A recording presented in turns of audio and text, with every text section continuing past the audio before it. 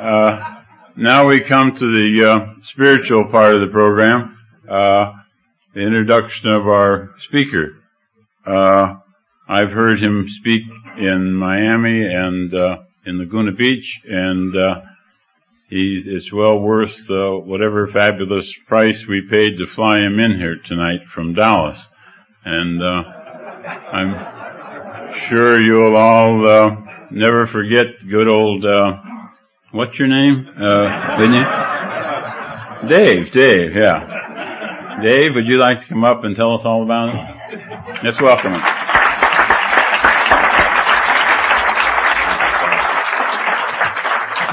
Are you West Coast folks quit reading?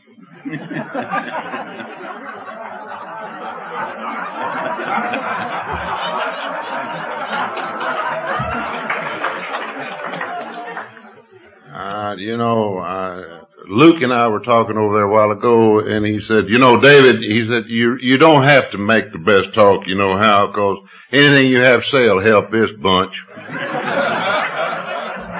And after you get through clapping, somebody read the 12 traditions, I can understand what he meant. And then Jerry a while ago asked me, he says, are you nervous? Jerry, I've been to the bathroom so many times, the last time I just stood there. Hi, everybody. My name is David A., and I am an alcoholic. Hi, Dave. And a member of the Blessed Fellowship of Alcoholics Anonymous, and with a belief in a power greater than myself, whom I call God, and with the help of many, many people such as you, I have not found it necessary, nor have I taken a drink of an alcoholic nature since April the 20th of 1967. And for this I am so thankful. In our part of the country, if you are visiting here for the first time, this is the way we're brought up in Alcoholics Anonymous.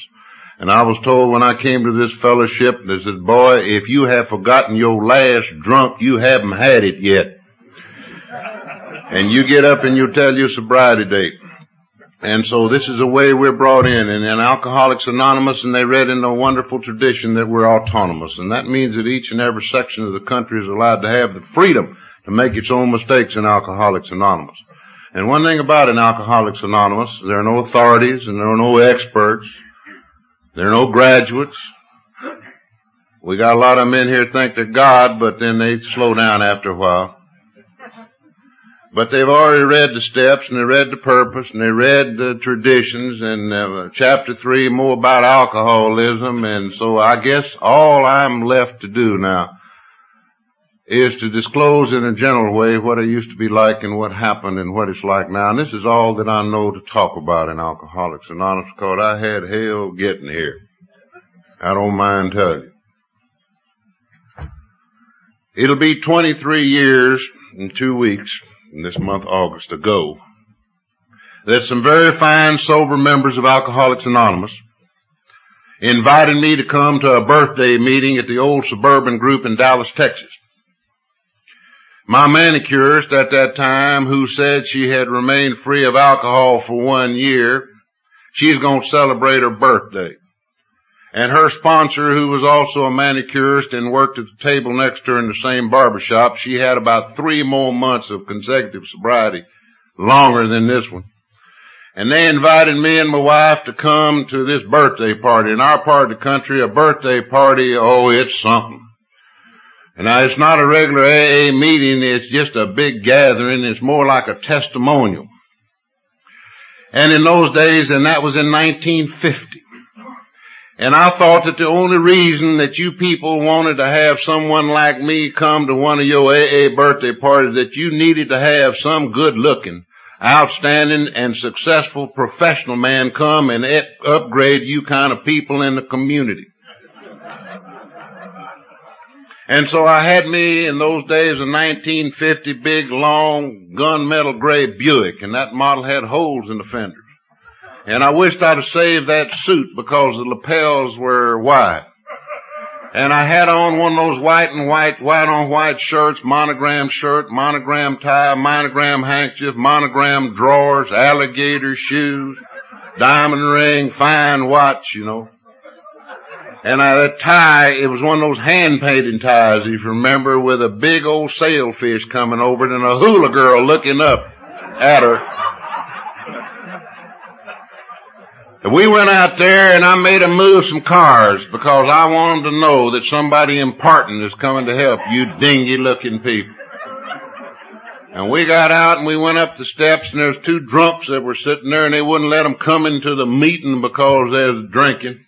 And I made one of 'em move over so he wouldn't mess up my shoes and that fine suit. And we went in there and them people in there, they were hugging and kissing and everybody talking and nobody listening and everybody raising all kinds of hell and grace of God and think. That's dangerous for a drunk to think, you know. And so they had this meeting. And the first celebrant got up and it was a young lady, and I had been well acquainted with her. It wasn't the manicurist.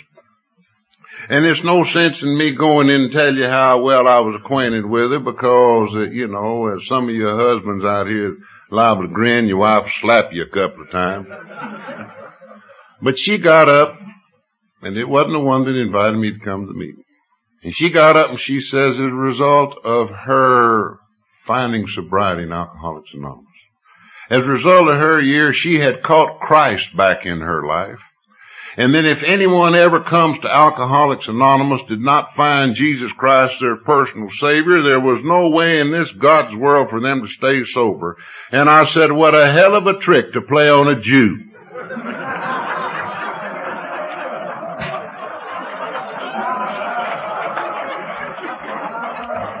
You invite him to come to a birthday party under the auspices of Alcoholics Anonymous, and you're really there to convert him. And from that time on, my mind closed, and I didn't hear anything else that was there at that meeting. Now, I'm asked all over the country, how come there are not any more Jews in Alcoholics Anonymous? It's very simple. The way people have their noses fixed and their names changed, you don't know who in the hell you're sitting next to.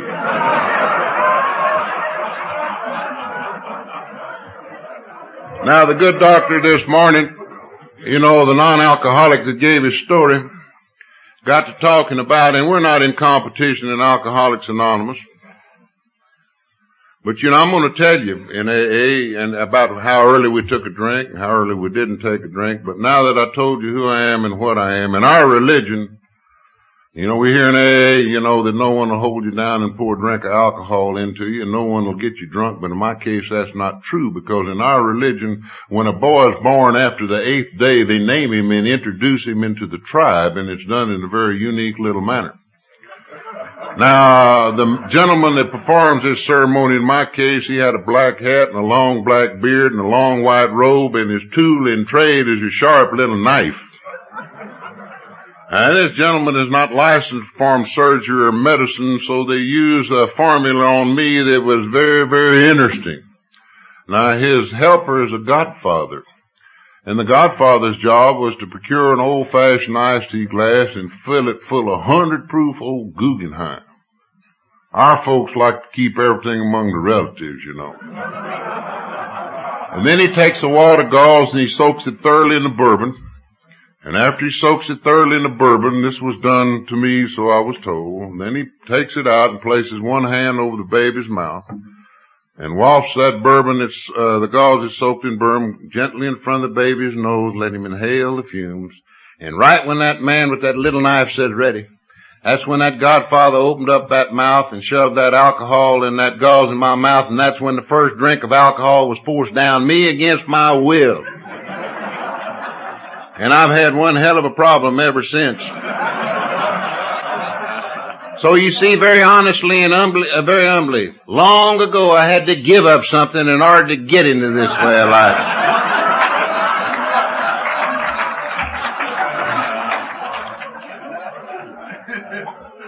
And alcohol has been in and around our family all of my waking hours. And we were taught as a youngster that Jews do not become alcoholics or drunkards and lots of other things. It's all right for you dirty Gentiles, but not for God's chosen people. And like the good little doctor today, you know, I may talk a little bit about my mother. I was raised in a family that number 1 was Mama, number 2 was God, and number 3 was Moses. And what Mama said, God did, and if Moses didn't like it, he could leave. And my mother, at the age of 79 years of age, she had a backhanded slap and is faster than any rattlesnake you've ever seen. My daddy was afraid of her. My brother's afraid. Her rabbi's afraid of her. Everybody's afraid of my mother. And also as a youngster, I was raised, that drink in moderation. As I told you, that we do not become drunkards. My life was programmed. Now, I'm not going to tell you I became an alcoholic because I hated my mother, or that I sucked my thumb when I was a baby, or that someone stole my little red wagon when I was 4 or 5 years old, or the gardener scared my mother when she was 7 months pregnant with me. No. I'm one of these in Alcoholics Anonymous that firmly believes that I may be alcoholic because I drank alcohol. And I drank alcohol to the point in my life to where I could not guarantee my behavior after taking a drink of alcohol. I drank alcohol to the point in my life to where I knew I couldn't drink, but I couldn't stop drinking. I knew I couldn't drink, yet I drank. I knew I couldn't drink, but I couldn't keep from starting. And it's a hellacious, hellacious cycle. I was also raised in a society back in the days when I was a kid and the Ku Klux Klan was running around, And they had 4 on their targets. Number 1 was the black, number 2 was the Catholic, number 3 was Jews, number 4 was dogs. And I want to go on record now telling you we never lost a dog. The reason I'll tell you this is because my mother and father were born in Europe. And they immigrated in this country to find a way of life to where they could worship a God of their understanding, and they were locked up at nights because of their religious belief. They were not allowed to do this. And they brought all these fears over with us, and we were ingrained in these fears. And my mother, as I said, programmed my life.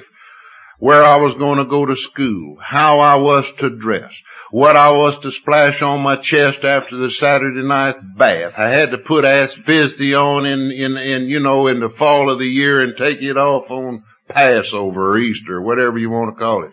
And I was told this and that. And if I'd have listened to my mother and father by the time I was 42 years of age, they'd have given me enough money and I never would have had to work the rest of the day of my life if I didn't want to. And they also were going to program me who to live with and how to get married. My mama told me, she said, I don't care later on if she's black, if she's fat, if she's ugly, she's white, green, or what. As long as she's Jewish, you can marry her. And that's just the way it was. But actually, when I first conscientiously took alcohol when I was around about 5 or 6, that I could consciously remember it. I drank that alcohol and I liked what alcohol did to me from that time on. And little did I realize until I came into this program and you shoved the book of Alcoholics Anonymous in my hand, you said, read it. And in it I found something that had eluded me for almost 20 some odd years in the medical profession.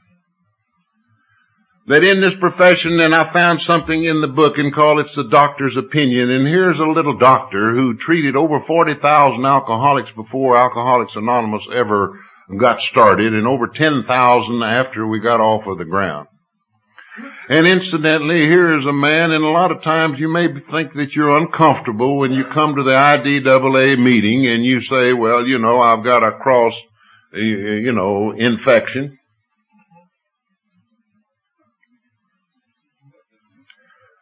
Read Bill's story. Bill says this, that I was tired of alcohol and sedatives. And incidentally, he was in a hospital, this little doctor, a well-known hospital at the time for alcohol and drug abuse, what they knew about it at that time.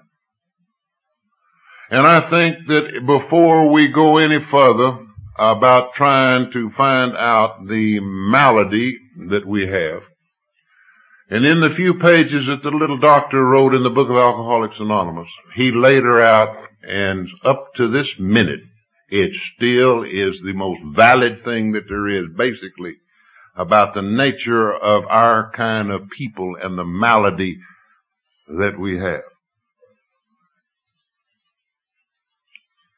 In it, this little doctor played a very important role. Basically, a lot of us in this room basically owe our lives of sobriety tonight to this little doctor. Because it was this little doctor, when Bill called him in after he had his spiritual flash, hot flash, or whatever you want to call it. And I always saw it in Alcoholics Anonymous. I used to hear people talk about Bill's hot flash, and I thought, that lightning come down and goosed him in the rear end and everything flew up in the air and he come down and everything was peaceful. But not until I read his story did I find that after he did certain things, then he had this experience. As our 12 steps are laid out, in our 12th step, after we are willing to do certain things, having had a spiritual awakening as a result of these steps, and Bill did certain steps then he had this experience. Little doctor went in there and he looked at him. Bill started talking about it. The little doctor said, Bill, I don't know what you have. I don't understand it, but whatever you got, hold on to it. It's so much better than what you used to have. He could have very easily gone back out to the nurse's station, wrote some stat orders to go in there and put him back to sleep and say, honey, that man in there has got hallucinations again. Put him to sleep. But here was a little professional man, a non-alcoholic, that sweated with us over 50,000 of us, and incidentally, he never saw a recovery. He told Bill the truth. He says, Bill, I don't know what you have. I don't understand it. But whatever you have, hold on to it. It's so much better than what it used to be. And if you're new here tonight and you don't understand it, just remember this. One day of sobriety in Alcoholics Anonymous is so much better than what it was before you had it. Hang on to it. Because, this is the reason our program says God as we understand Him. Nobody fully understands it, can define it, whatever it is. But there exists among us a fellowship, a friendliness, and an understanding that's indescribably wonderful in this fellow, and it's difficult to describe it. And sure, some of you may be shocked at our apparent worldliness and levity, but just underneath there's a deadly earnestness and a full realization that we must put first things first. And with each of us, the first thing is our alcoholic problem. For to drink is to die. And as our book tells us, faith must work in and through us 24 hours a day, or we will perish.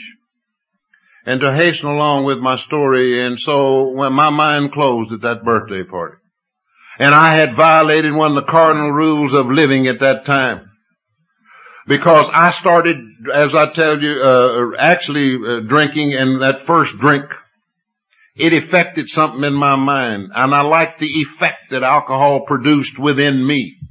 And I didn't drink alcohol later on to smell it, to sniff it, and to gargle it. I drank it to drop it right down in that hole where it'll do the most good. And a lot of times coming up, it tasted just as good as it did when it went down the first time. But something happened to me from that time on.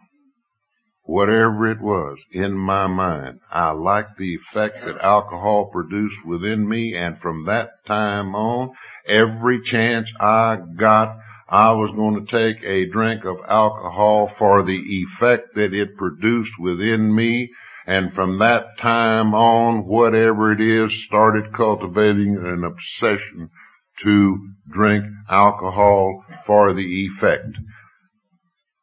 When I was 12 or 13 years of age, I went to work down on what was then Skid Row, and it's Skid Row today, and it'll always be Skid Row in Dallas, Texas. And I went to work for a boyfriend of mine because my mother wanted me to be a concert pianist, and I didn't want to be a concert pianist, and I wanted to play football, and I wanted to play baseball. I wanted to run around with the girls and do all the things that a lot of other people had. And I liked those blue-eyed, blonde, freckle-faced American gals. I didn't like them kind that I had was picked out for me. And anything my mother told me not to do, I was damn sure going to do it. And alcohol helped me. And it gave me the chance to be free, and it gave me a chance to jump out the window and do all the things that I wanted to do. And I went to work down there with the black and the white wino. Now, a lot of people in AA come in and said, well, we started to drink, scotch and then went on down. I started drinking bay rum and wine. And I drank up and then I drank down. And I could make that transition from Thunderbird wine to Jack Daniels and never miss a drink. And I could come down from Johnny Walker Black Label down to El Carlo Muscatel, never miss a damn drink. And I learned how to cheat, and I learned how to steal, and learned how to do all those things and fight. And after we'd get through working, I'd go, to the juke joints and the gin mills with my little black and white wine old friends, And that was back in the days before the Volstead Act was repealed, or in other words, before they repealed prohibition. And this is right when the wage and hour started coming in, and I was making myself $5 a week, and I spend $4.50 on it a week for alcohol and 50 cents for cheeseburgers, and that's just about right. And I learned all the tricks of the trade. And while I was down there, I learned another beautiful concoction. I learned how to drink ether. One day I was back in one of the wet rooms. That's where you fool around with the lettuce. And this old black toothless wino Toodaloo looked at me. He says, I'm sick. And I said, so am I, Toodaloo. He said, come here. I got something good for you. And he reached behind there and got a can of ether. And we both holding the coffee cup. And he poured some in there and then he poured some prune juice in it. And he said, and I drank it. And my God, I drank that stuff. And when it went down, oh my God, what a feeling. What a feeling. And I'll tell you one thing, it'll get you healthy, but if you keep on drinking it, you'll smell like a white operating room. You get white as a sheet, but it'll do something to your brain. I don't know what it does. And then one year I was working down there and I ran off and joined the Ringling Brothers Barnum Bailey Circus, and I learned to drink alcohol circus style. If you've never drunk with the circus, you just never drunk with the circus. I learned a beautiful concoction, Green Lizard circus style. That's elixir of sodium bromide and Lucky Tiger hair tonic. And I want to tell you something. I saw Bambi and them animals in Technicolor long before Disney ever put them on the screen. And I was too tough and I had to come home. I was living 3 lives. I was going to school, satisfying mother and father. And I found out long ago, my mother and father. And they told me long ago, they said, son, we weren't allowed to do a lot of the things you're doing. My father became a tremendous financial success in his business. And they made the mistake of telling me, said, now David, we are going to provide for you all the things that we weren't allowed to have when we were growing up. And for a little fellow that was going to turn out to be like I was going to turn out to be, that was the greatest thing that I could ever have, because that meant that I had financial freedom as long as there was $1 around that cruise. Well, I had to go to school, graduated high school, went on to Southern Methodist University, went on to Baylor University College of Dentistry. And I was still working down there on the weekends, going to school, during the school years and getting drunk on Friday, drunker on Saturday, drunker on Sunday, and tapering off and trying to go to school and wishing for a drink. And my God, drink a beer. And then I got on what the youngsters, they call the uppers and diners, the amphetamines and the barbiturates, and trying to study and taking a drink and trying to go to sleep. And it's just like going around in the squirrel cage waiting for Friday to come around so I can get drunk again. And drunker on Saturday and drunker on Sunday. And then when school was out in the summertime, I'd work down there, and it was tough and it was mean. But something happened at the end of my freshman year in dental school. Education is a process of what?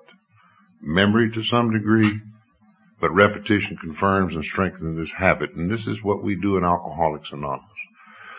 Because of the excessive use of my alcohol at that time, at the end of my freshman year, I could not study and I flunked out of school. And I had to go home and tell my mother. And my mother looked at me and she says, David, I don't understand it. What happened? And I wasn't going to tell my mother the truth. I wasn't going to tell her that because of my drinking and because of the other things that I was doing that I could not study and go to school.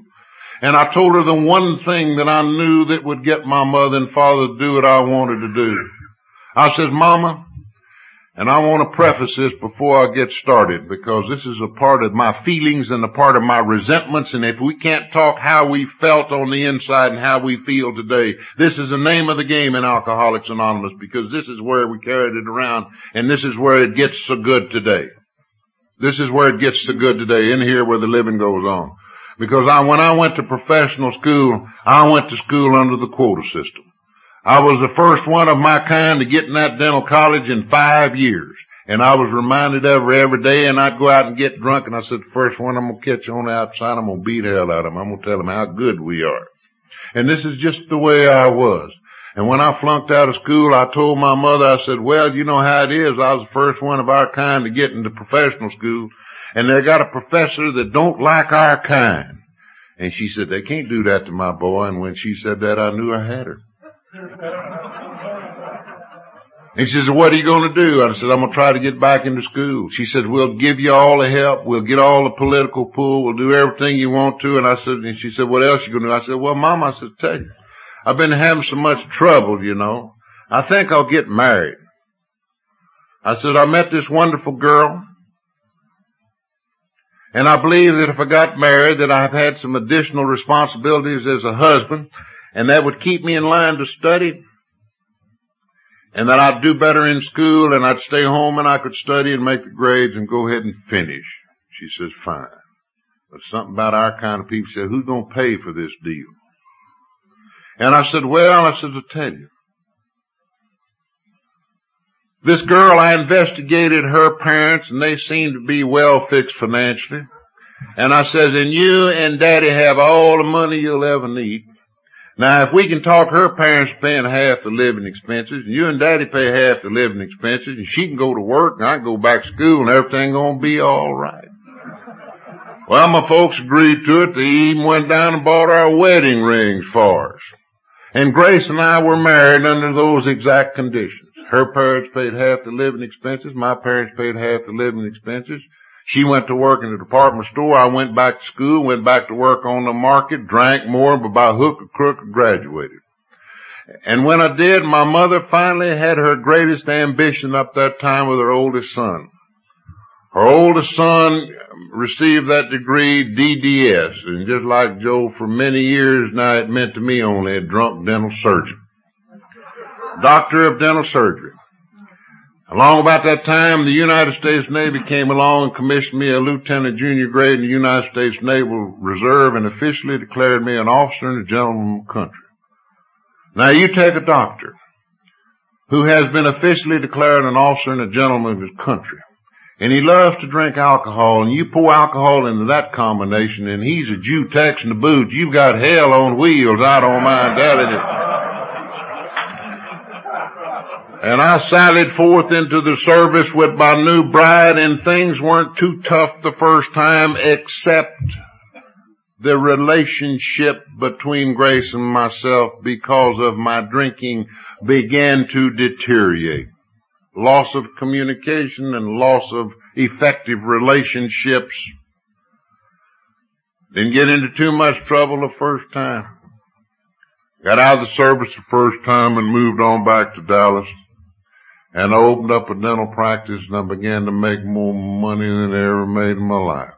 But I was too busy. I like to drink alcohol for the effect. And I'm going to refer again to the little doctor's opinion when he laid our malady down, and he says, and men and women drink essentially for it because they like the effect produced by alcohol. And although it is elusive and we will admit that it is injurious, there comes a time when we cannot differentiate between the true and the false. And then the alcoholic believes that his life is the only one. And so I had to believe then that I had to drink. And I wanted to drink. Because alcohol did things for me that I wanted it to do for me, and I loved that effect. And I started putting my money in my left-hand pocket and putting it over the right, and didn't keep books and didn't pay taxes. Too busy, you know, just too busy. And 2 boys were born to that marriage. And I was the kind that began to stay away from home when I drank. And I'd go into a bar and I'd sit there and I'd have to leave after about an hour and a half because there wasn't anybody left in there smart enough for me to talk to. And I'd be gone about 2.5 weeks from home, and there's 2 boys, as I said, born to that married, and I'd come home and Grace was there with the little baby. Of course, I justified this by having her have a full-time housekeeper, a good husband, so she wouldn't have to work so hard. And I'd be gone about 2.5 weeks, and I'd come in smelling like a goat with a 2-week growth of beard, and I'd walk in and I'd hug and kiss Grace. And she said, get away from me, get away from me. I don't want to have a thing to do with you. But our kind can't take no for an answer. You know, I'd run and make another pass at her. And I said, get away from me. I don't want to have a thing to do with you.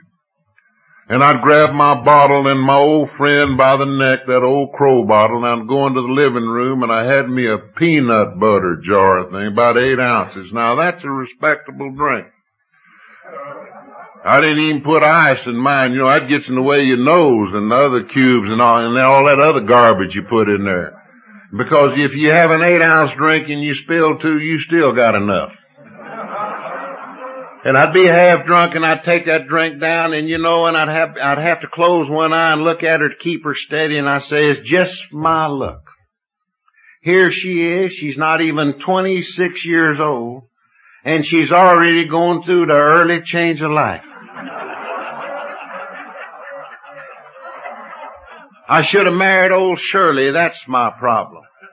And I looked all over the world for the woman that would understand me. And after I was sober in Alcoholics Anonymous for 3.5 months, I looked in the kitchen and there she was. She'd been there all along. Raising the kids, lying to the creditors, keeping a roof over their head, hoping that the thing that she loved would either get sober, die, or disappear. One of the two. Yeah. I looked all over the world for the people that would understand me, and I never did find them. No wonder you all in Alcoholics Anonymous. I come in. We understand you. Yeah, we understand you. And this got worse. The usual thing, Grace would go to the grocery store after a while, and she'd get ready to get the order, and the grocerman would say, Ms. Aronofsky, I'm sorry, but unless you pay cash, I can't let you have the groceries. She said, well, my husband will come around and give you a check. She says, he'd say, I'm sorry, but we got a cigar box full of them, and we're having hell banking them with a tennis racket, And she'd call me up and she said, hey, do we have any money in the bank? I said, plenty of money in the bank. She says, well, what happened? I says, well, I'll tell you what, our deposits crossed. Tell him to run it through again. She says, he won't run it through again. He wants cash. I said, quit him, go get another one. And this went on and on and on and on and on and on and on. And finally in 1952, I was called back in the service and didn't have to go. It gave me a chance to get out of this mess that I was in, because I was a daily drinker and I was staying drunk around the clock when I could drink. Because my regular days was in those days on Thursday afternoon, and I started taking off on Thursday morning and not showing up till the following Monday. And then the next thing you know, I started taking off on Wednesday and not showing up till the following Tuesday. And I don't know if anybody in this room, you come to someplace and you feel so bad and you got to have a drink and you pour a drink down and my God, it goes down, and then you take another one.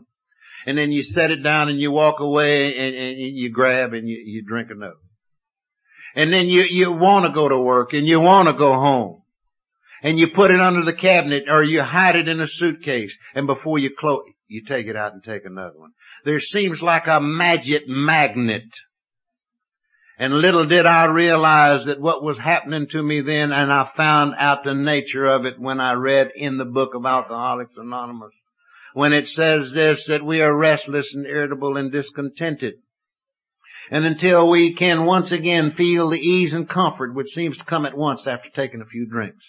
A few drinks that we see others taking with impunity. But once we succumb to that desire, then it sets up this phenomenon of craving for alcohol. My God, how I craved alcohol. and I'd put that cap on it and I'd go to the phone. And before I could pick it up, I'd have to have another drink. And I'd call my office and I'd say, have my 9 o'clock patient come in at 11. My back hurts me this morning. And I'd hang up and have to have another drink. And then I'd run out and get me another one and start on it.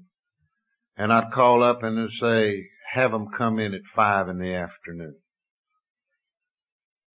And then that third phone call, I'll be in when I get there, and hang up.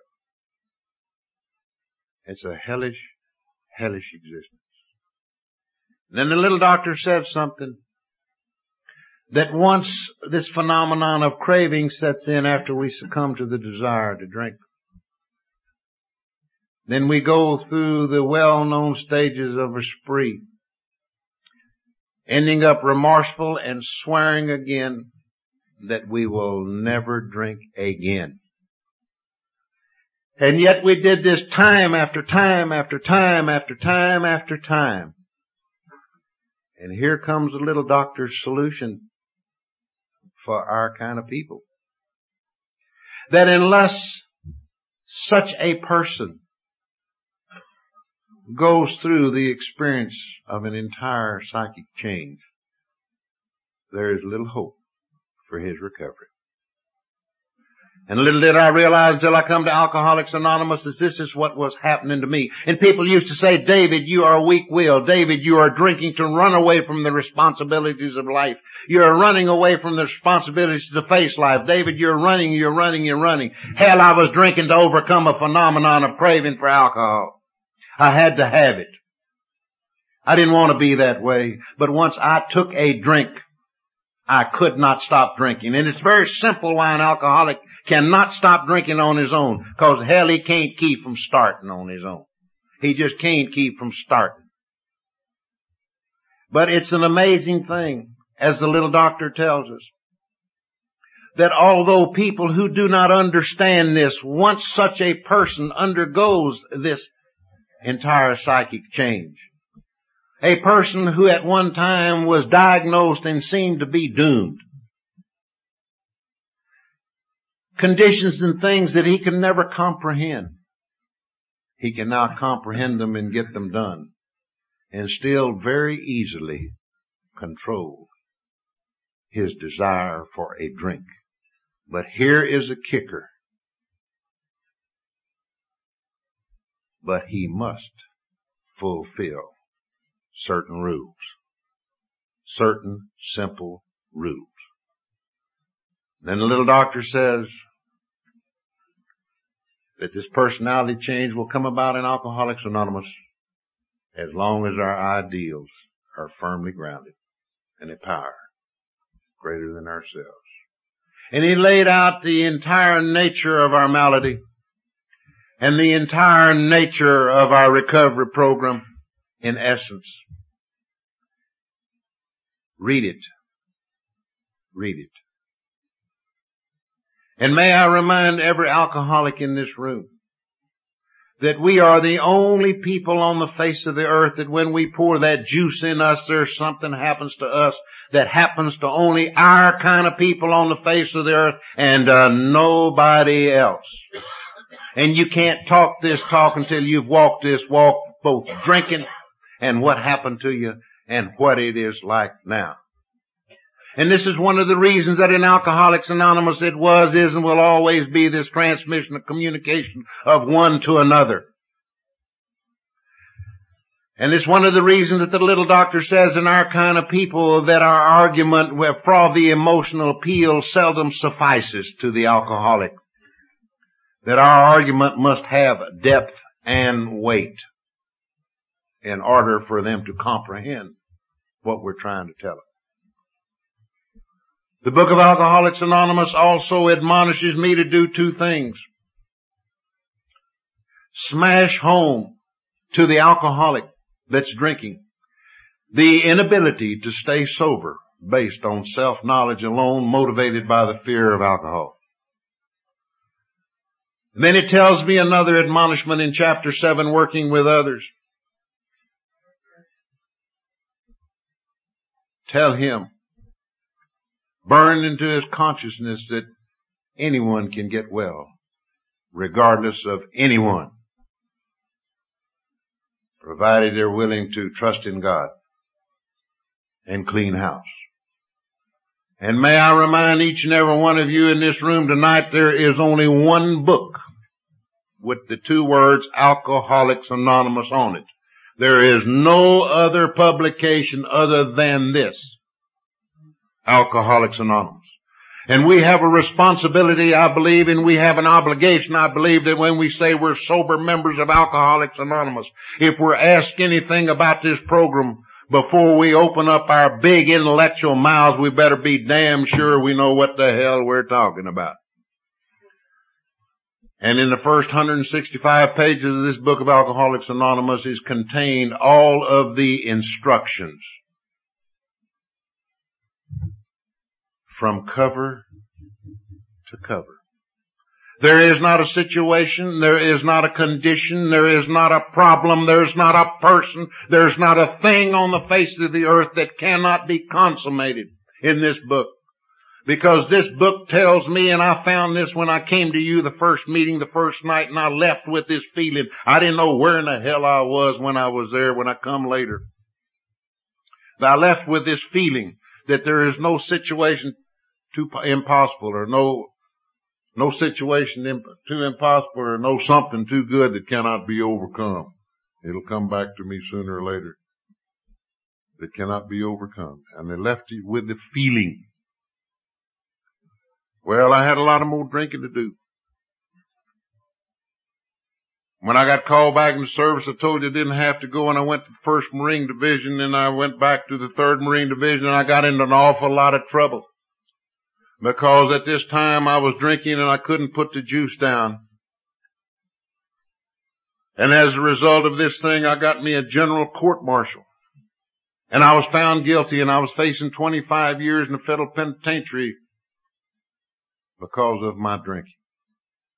I knew this, but I didn't want them to know about it.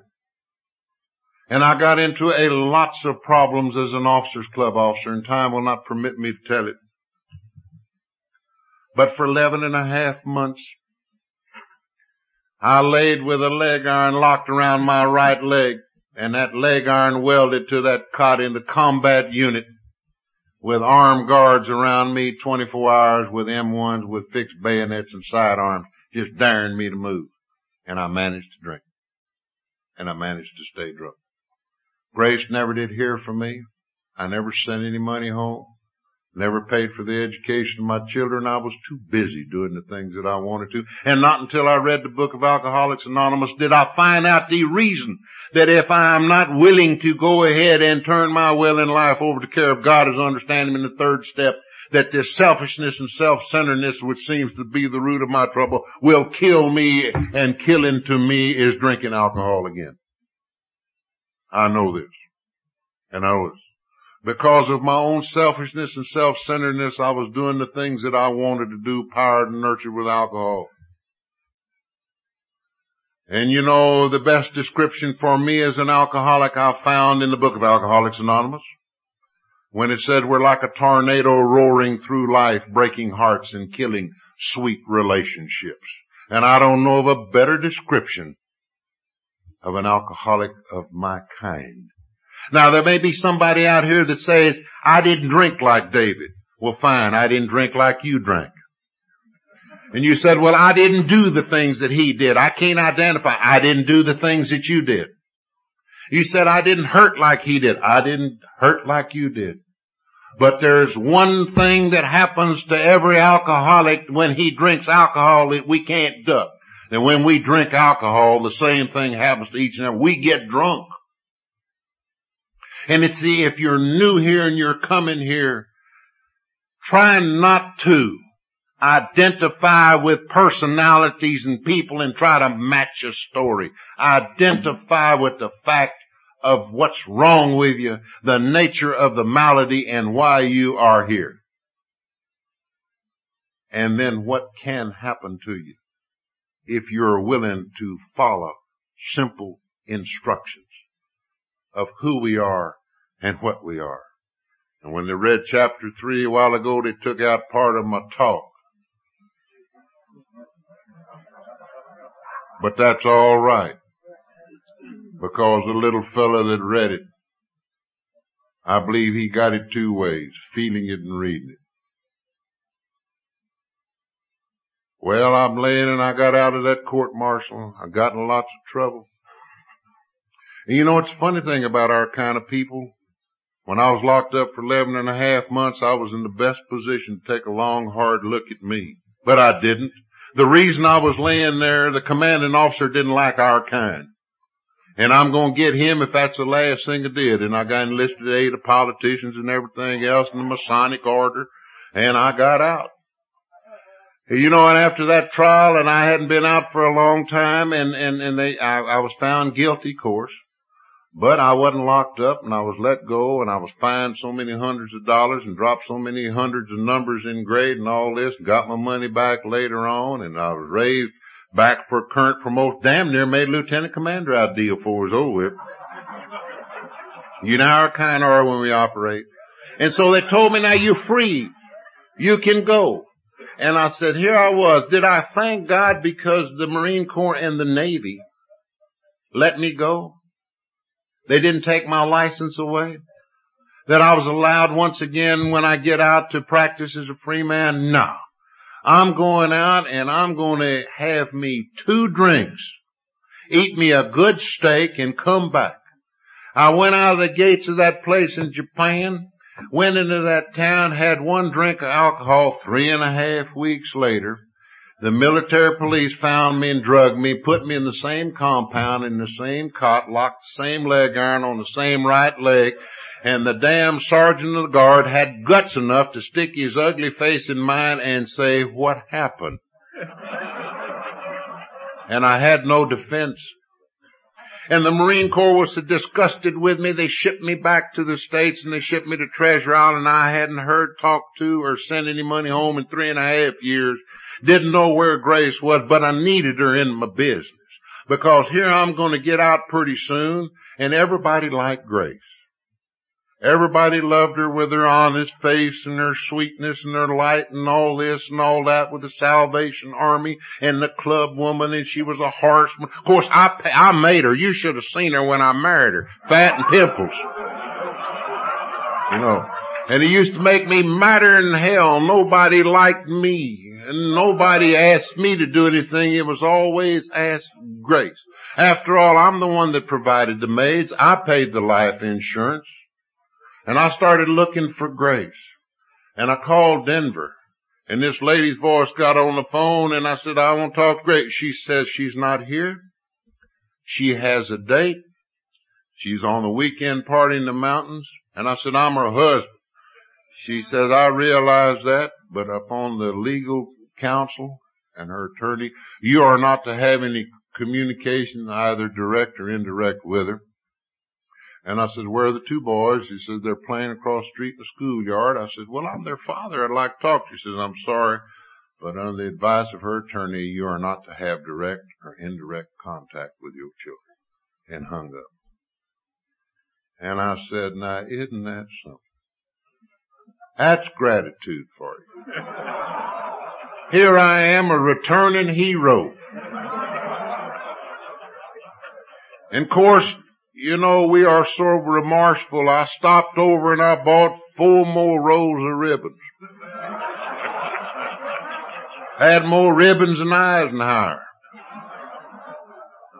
And so I did the only thing that I knew. I grabbed my friend that old crow bottle by the neck, went down my room and started writing one of those letters. Dear Grace, I promise you that I'll stop drinking.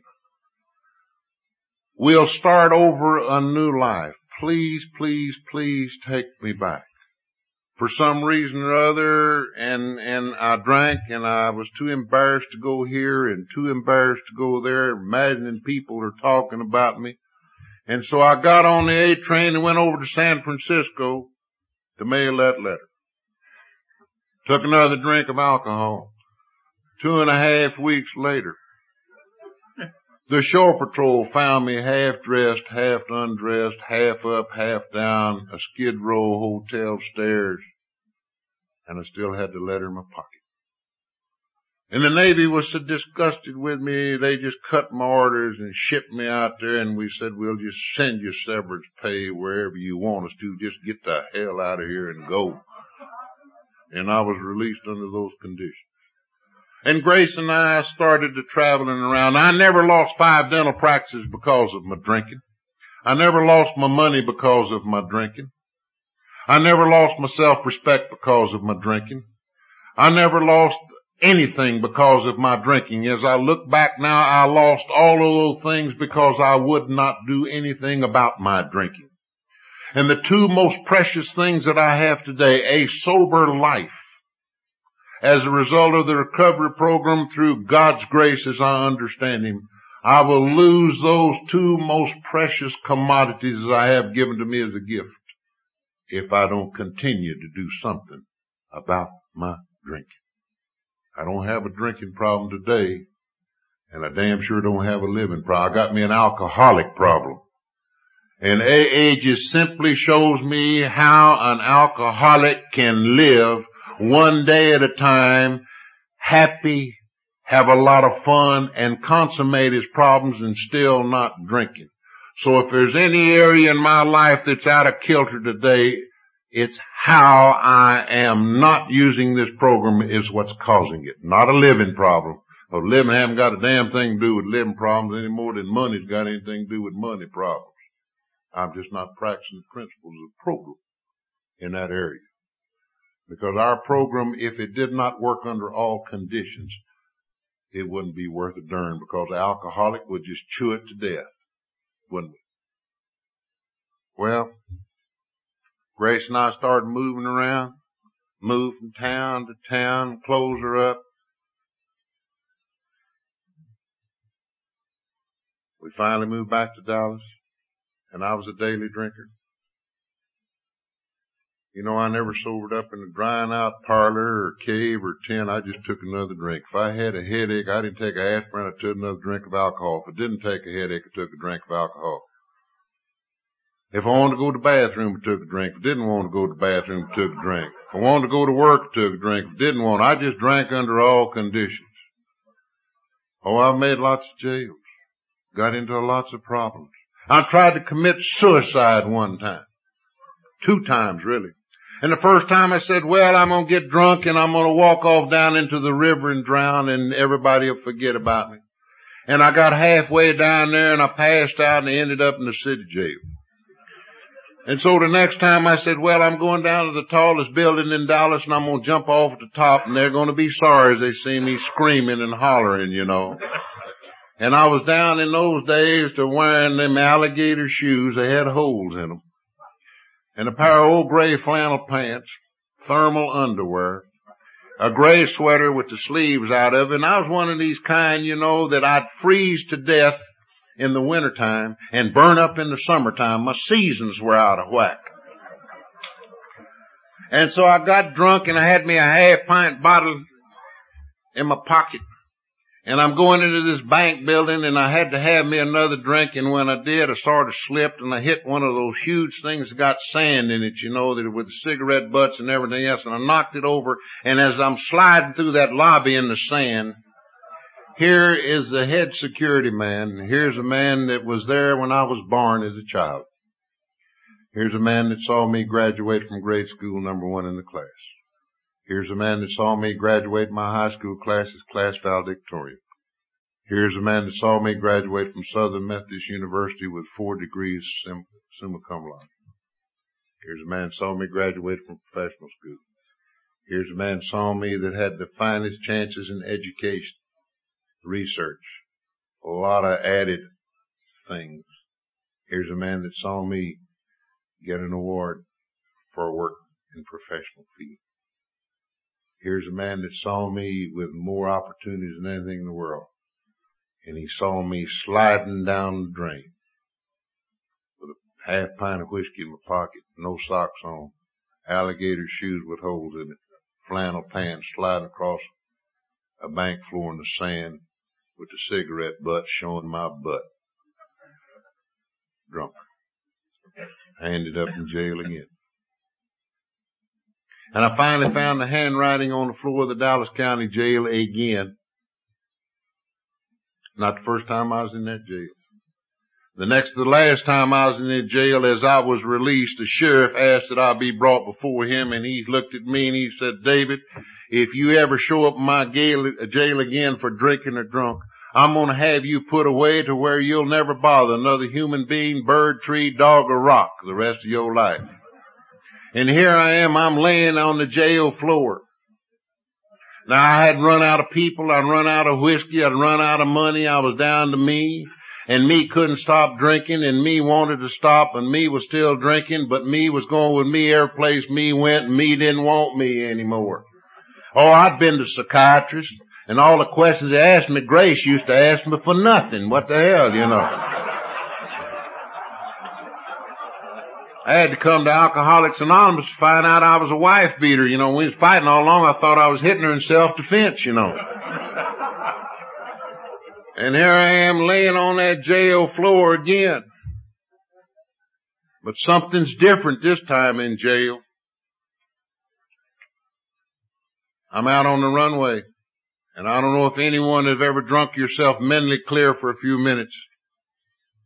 To where your mind knows where he is, but your body's physically drunk.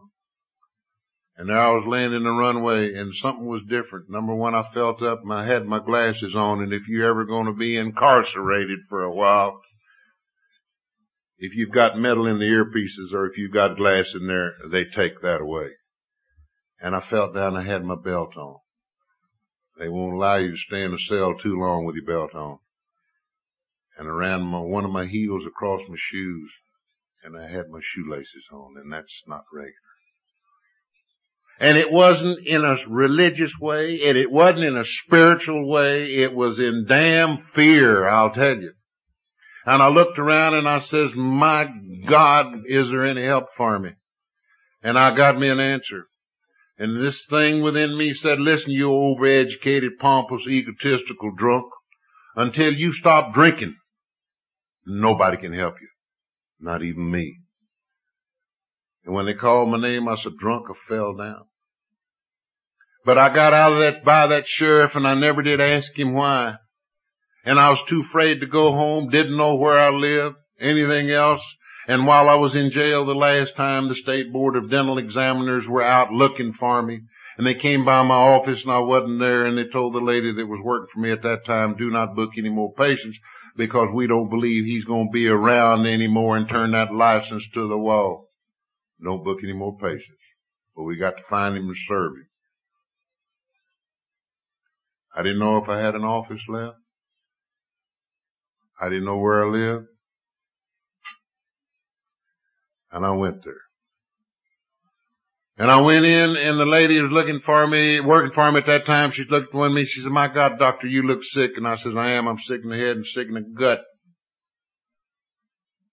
Just like the double blank on the domino, double nothing, held together by a shell. I said, would you call a number? She called this number, and this man got on the phone. I said, W.O., are you still interested in Alcoholics Anonymous? He says, yes, I am. Who is it for? And I said, it's for me. He said, well, we have a meeting tomorrow night. Let's just go and get it over with, and don't you take a drink of alcohol this day. And he hung up, and that's all that man told me. And after coming to you people and hearing love and care and sure and we understand, I was wondering where it was that day when I called him. But that man knows me as well as any human being alive. I used to get drunk with him.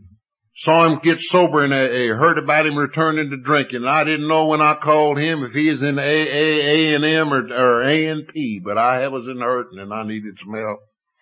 And that's the greatest thing that man could have done, because he knew that when I called him, I had run out of every Jew in the Southwest. And I got down to you Gentiles, hell, I was in serious trouble. I don't mind telling you.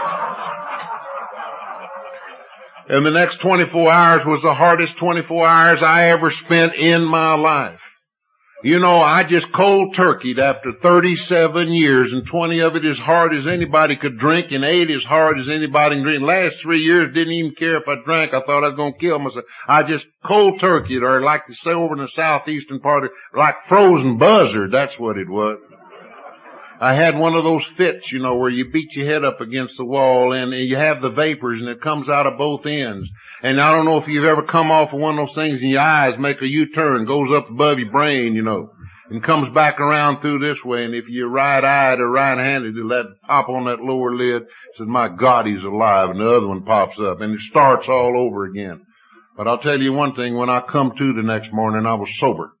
And I didn't have a belly full of tranquilizers, nor did I have a prescription for 500 more. And for this, I am so thankful. And I hope we have the guts and we have the honesty if we are sober members of Alcoholics Anonymous. If an institution that's not familiar in treating alcoholics, detoxifying them, or if there's a physician that is not one of us, or any other medical related facility that is not familiar with the alcoholic in his treatment, I hope we have the honesty and the guts to tell them, don't give them any pills. Don't give them any pills. It's dynamite. It's murder. But I'll tell you one thing, the next morning I was sober and I called him again at 7:30 and I said, W.O., he says, are you drinking? I says, no, sir. He says, don't you take a drink of alcohol this day and call me later. And he hung up and that's all I told him. At 3:30 in the afternoon, I called him again. I said, W.O., where's that meeting? He says, are you drinking? I says, no, sir. He said, do you want a drink? I says, you darn right I want a drink. He said, why don't you drink? And I said, I'm too scared. Don't know where it'll end up. I said, where's that meeting? He says, do you want to come? By this time, I'd have crawled in 6 foot of snow naked just to see what kind of people you were that had this insatiable desire not to drink alcohol. And he says, I'll tell you where it is. And when you make the turn, there's a whiskey store on the left and a beer joint on the right. Don't you buy and stop and consume any alcohol, because when I get out there, I'm going to search you and I'm going to smell you. And David, if you're drinking or drunk, I'm going to throw you right through the front door. You, David, cannot come to Alcoholics Anonymous drinking or drunk. And he hung up. That's all he said. Well, I was in a hell of a predicament. Number one, didn't have any underpants. And I didn't know where Grace was, and she'd thrown out all of my clothes, and I didn't know if she had any, if I had any, so I finally found where she worked. And I called her up and I said, Grace, do you happen to have one of my old suits? And she says, yes, I have one, and it's to bury you in. And as I look back now, I then asked her the most foolish question I ever asked her in my life. I said, do you mind if I borrow it for a little while?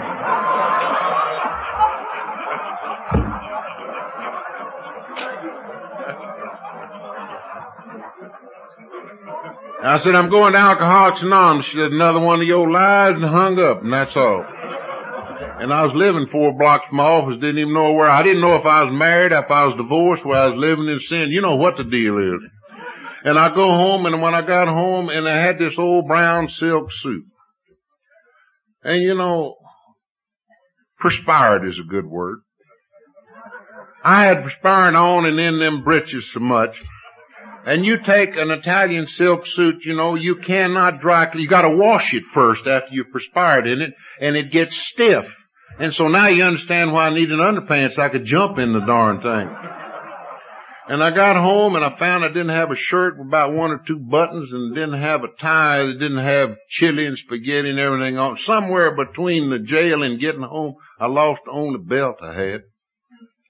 And then when I got ready to get dressed, I moisturized in the sleeves and everything so much, and they were so rotted out that Grace had to hold the sleeves a certain way so I get my arms into the lining instead of between the lining and the sleeves. I had them alligator shoes, so. And I put on some brown socks to cover the holes. And I bid him goodbye, and I got in that Mustang that looked like an accordion, and the bank was looking to repossess it, but they couldn't recognize it. And I go out to this AA meeting, and I passed the beer joint, and I passed the whiskey store, and I went out there, and it's a beautiful place, and I had about 150 people out there, and they were all dressed up, and there they were still out there hugging and kissing and rubbing up against, We got a lot of belt buckle polishing AA in our part of the country, that rubbing up, it caused a few new groups to get started, but and I went in there And I hope I never forget that meeting as long as I live. There's a man stands at the front door, and I hope I never forget that handshake. He stuck out his right hand, and his hand was dry, and mine was wet, and mine slipped away, and I had to grab it again. And now I'm going to tell you about the greatest AA talk I have ever heard in my life. And I've heard tapes, and I've heard records of all of them, and since I've been sober. That man said to me, "Welcome, come in. Sit down and have a cup of coffee and let's talk about it. We understand exactly how you feel." That is the greatest AA talk I have ever heard in my life. It expressed love, it expressed understanding, it expressed tolerance. They didn't ask me where I'd been, if I'd have been locked up, who I was, what. He said, "Welcome, come in, sit down, have a cup of coffee. And let's talk about it. We understand exactly how you feel." And pretty soon here come W.O., and he drugged me in the restroom. He started searching me, and he says, "Now blow," and I did. And when he pulled on one of those sleeves, it half came off. And I went out, and I walked in that group, and there's always about 150 there, and there's always an old timer there that knows everything about everybody. Never saw me before in his life. Took one look at me, dropped it. "He'll never make it,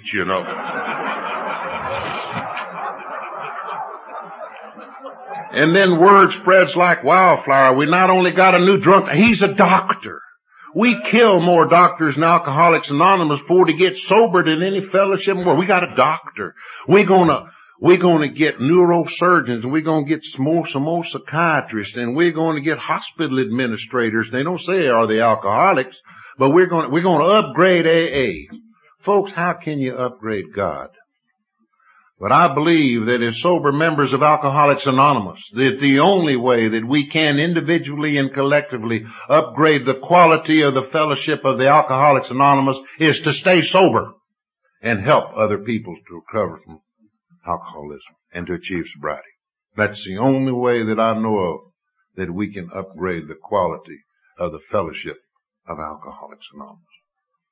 And he's a doctor, and they don't know, whether you're an MD, whether you're a veterinarian, whether you're DDS, whether you're PhD, or what in the devil you are. And I'm standing there making small talk, and I feel a tug at my coat, and I said to myself, I hope they don't tug too hard. And there's a voice says, "Doctor," and I says, "Yes." And that's the nicest I had been called in a long time. This voice says, "Doctor," and I turned around as a goofy looking little woman jumping up and down. And she said, "Doctor," and I said, "Yes." She says, "I have a problem." I says, "Yes." She says, "My right ovary is bothering me." And before I could tell her, that I was a dentist and I wasn't a real doctor, she says, "Is it all right if I take Valium or B12? And I straightened up rather professionally.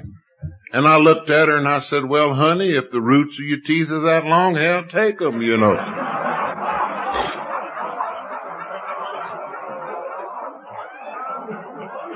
Here come W.O. again. He says, "Okay, wise guy, the show's over with." And he took me in and he introduced me to another man. And he started telling me about what he used to be like and what happened, what it's like today. And from it started the most beautiful relationship that I have ever had in my life. And I'm a firm believer in Alcoholics Anonymous that we follow the pattern of recovery, that a further demonstration lies ahead in our family life, in our vocational life, and in our community life. Little did I realize when I come to Alcoholics Anonymous that Grace and the two boys, that we'd ever be back together. But because of God's grace, the Alcoholics Anonymous program, and the second greatest gift that has been given to me, and that is the Al-Anon program, and having the privilege to be sober and living in an AA Al-Anon household, a home. Grace and I celebrated this past June our 30th consecutive wedding anniversary together. And that's pretty good for a drunk. Grace is an Alateen sponsor. They've got about 85 or 90 in that Alateen group. Very active in Al-Anon.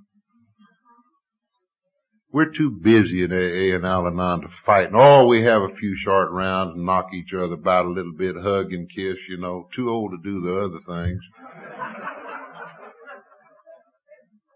You know, and it's a wonderful, wonderful way to live. And I love that gal.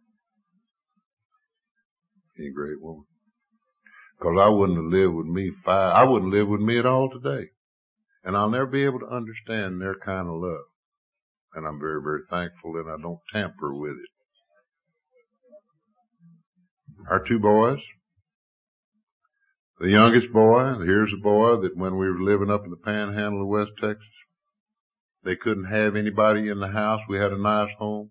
They used to lock me up in a little room about 11 and a half by 10. And all it had was a dresser and a mirror and a bed and a can with a lid on top of my whiskey. And they'd lock the door. And the boys couldn't have anybody because their daddy laid in there and he drunk and had fire engines coming in and midgets, you know, and the circus would play and bands would play and jets would take off. And I'd fight the Japs and everything, holler and scream. And when I did break out, I wasn't responsible for my actions. Didn't want to be that way. Didn't want to be that way. Couldn't have their little playmates at home because they didn't know how their daddy would be. That youngster today, he's teaching school. He's graduate working on his master's. He's a wonderful friend. We have a wonderful father and son relationship. My oldest boy, I got to tell this story. I was down at a meeting down in East Texas, come in one morning about 1:30, and he was there with this beautiful girl, and he says, Daddy, we've been here since 9:30 in the evening, waiting to talk to you. And I says, you have? He says, Daddy, we need to talk to you. Sit down. I says, tell me what you got to say. He said, sit down. And I looked at that good-looking thing, and I said, she's not pregnant, is she, you know? He says, no, Daddy, sit down. I says, tell me. He says, Daddy, Harriet and I are going to get married. I says, congratulations. I'm so glad for her. He says, but Daddy, aren't you mad? I said, what do you mean? He said, Daddy, she's not Jewish. I said, David, worrying about whether I was a Jew or if I wasn't a Jew, and drinking and powering with alcohol and figured that I was a second-grade citizen and I wasn't allowed this because I wanted this and all this. And I got down in the hole and I met a bunch of people. And they didn't ask me whether I was black or white, whether I was green, whether I had a polka dot, whether I was a leper, whether my hair was kinky or what it is. Said, boy, what do you want to do about your drinking? And from that simple question that started a relationship that's indescribably wonderful. And I says, I am so thankful that you told me as your father. And I am so grateful for it and wish you all the success in the world. I said, but I'll tell you one thing. You and her are going to have to tell your grandmother.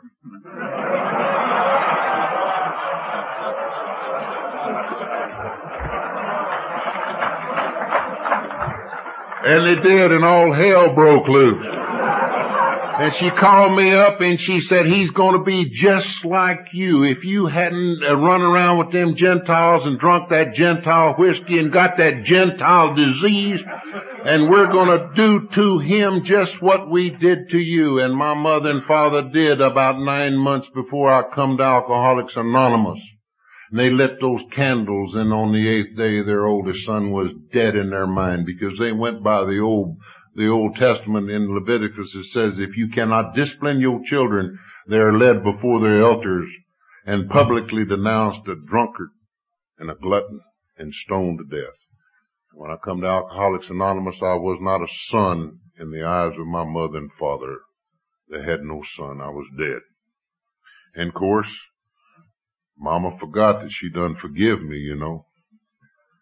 But 8.5 months before my mother passed away, I was over there for a religious holiday, and I came in, and Mama walked over, and for the first time in over 8 years, she kissed me on her forehead and called me her son. And she says, we know that you'd rather be at an AA meeting, and so if you eat fast, you can make the last 30 minutes of your meeting. and tell those folks there that we all love them, and thanks what Alcoholics Anonymous is doing for you and has restored our son, and that's pretty good for a drunk. My father's still alive. He's in a nursing home, and he doesn't understand all of these things, but because of your experience and you're willing to share it with me, I found that he is a human being too, and he has his troubles too, and God bless him. We both love each other. We communicate. He won't let me handle his money, but we get along all right. And last May, over in that other ballroom, right in front of where Joe was talking yesterday at noon, the doctor and the gumshoe from the State Board of Dental Examiners that were there to take away my license, he handed me my 25-year key from the American Dental Association, Art of the Good Fellow. That's pretty good. That's pretty good. And as I went around to take the group picture, I had so badly misused the Masonic order. A fella tapped me on my shoulder, and he was to make the talk at that meeting presentation afterward. The worshipful Grand Master of the Grand Lodge of Texas. And he walked around, he put his arm around me, and he reached in his pocket and he gave me his own personal medallion as the Grand Master of the Grand Lodge of Texas. And he says, thank you for Alcoholics Anonymous. And that's pretty good. That's damn good. For a guy that couldn't go 10 minutes without having to take a drink. And little did I ever realize that how I drank and how I lived would ever be worth a tinker's damn to anybody else. And I'm going to talk a little bit about the Al-Anon program, and I'm going to get the hell out. You know, the Al-Anon program, and we in Alcoholics Anonymous believe that every family who has been relieved owes an obligation to the families who haven't found it yet. And then when the situation arises, each member of the family should only be willing to drag out that dark past from its hiding place, regardless of how bad it is. Because to show others how we suffered and how we have been relieved is the thing that makes life so worthwhile living for us today.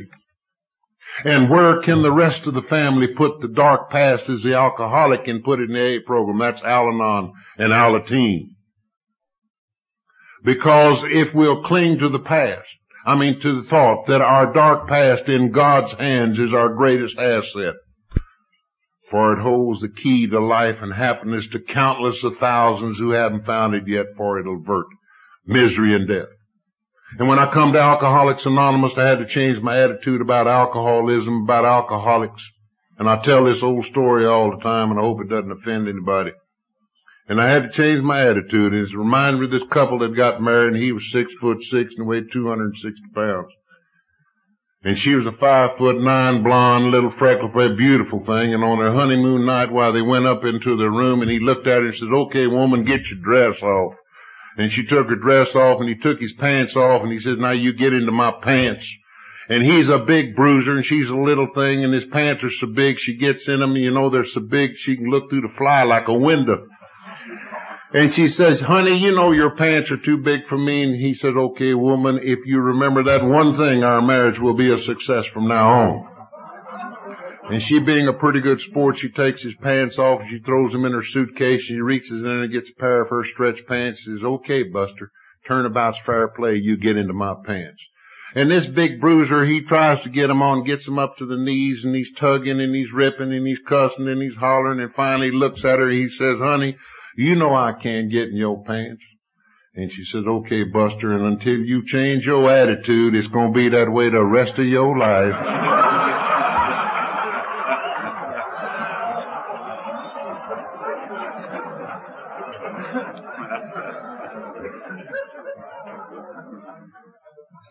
It's people such as you and members in my group and A's all over the world have shown me that love and understanding are the keys to right principles, right attitudes, and right actions, the keys to good living. This is a good way to live, not a life of goodness. But for David, an alcoholic, the 12 steps of Alcoholics Anonymous in their entirety, our 12 traditions in their entirety, our third legacy in its entirety, and our 12 concepts of world service in its entirety are the keys to the kind of life I'm having so much fun living today. And we in Alcoholics Anonymous most emphatically believe that any alcoholic who can honestly face his problems in the light of our experiences can recover, provided he or she is willing to keep an open mind and search out all spiritual concepts, and that he or she will only be defeated by their own attitude of intolerance or belligerent denial. For no one or nobody should have any troubles or problems with the spiritual principles of Alcoholics Anonymous. For honesty, open-mindedness, and willingness are essentials of our recovery, but they are indispensable. And almost none of us like this self-searching and the leveling of our pride and confession of shortcomings in order for this process to be successfully consummated. But after seeing it working in others, and where did I see it? I saw it in the AA meetings. I saw it in your eyes. I saw it the first night that I came there. And I've seen it ever since. And I see it in this audience tonight. And coming to believe. And how did I come to believe? I came to believe as a result of the helplessness and the futility of the kind of a life I had been leading. And now the third ingredient that makes AA work. And after being eyeballed by the sober member of Alcoholics Anonymous who had consummated this solution and was properly armed with facts about himself, and all I had to do was to reach down and pick up this simple kit of spiritual tools that was laid at my feet. When I come to Alcoholics Anonymous, they shoved the big book of Alcoholics Anonymous in my hand. I sobered up reading that book. My eyes for the first 2.5 weeks too crossed to read it. But when I went home that night, I found something that's the only page that's vacant in that book, and that's a fly leaf. And written on April 21, 1967 were these words, "Good luck, old partner, your friend," in this man's initials. And I never saw him before, but he gave unto me. And so on this August the 4th of 1973, may I most gratefully and thankfully, with all the love that I can express to each and every one of you, may I be privileged to inscribe on each and every one of your fly leaves, "Good luck, old partners, your friend David A." God bless each and every one of you, and thank you so much.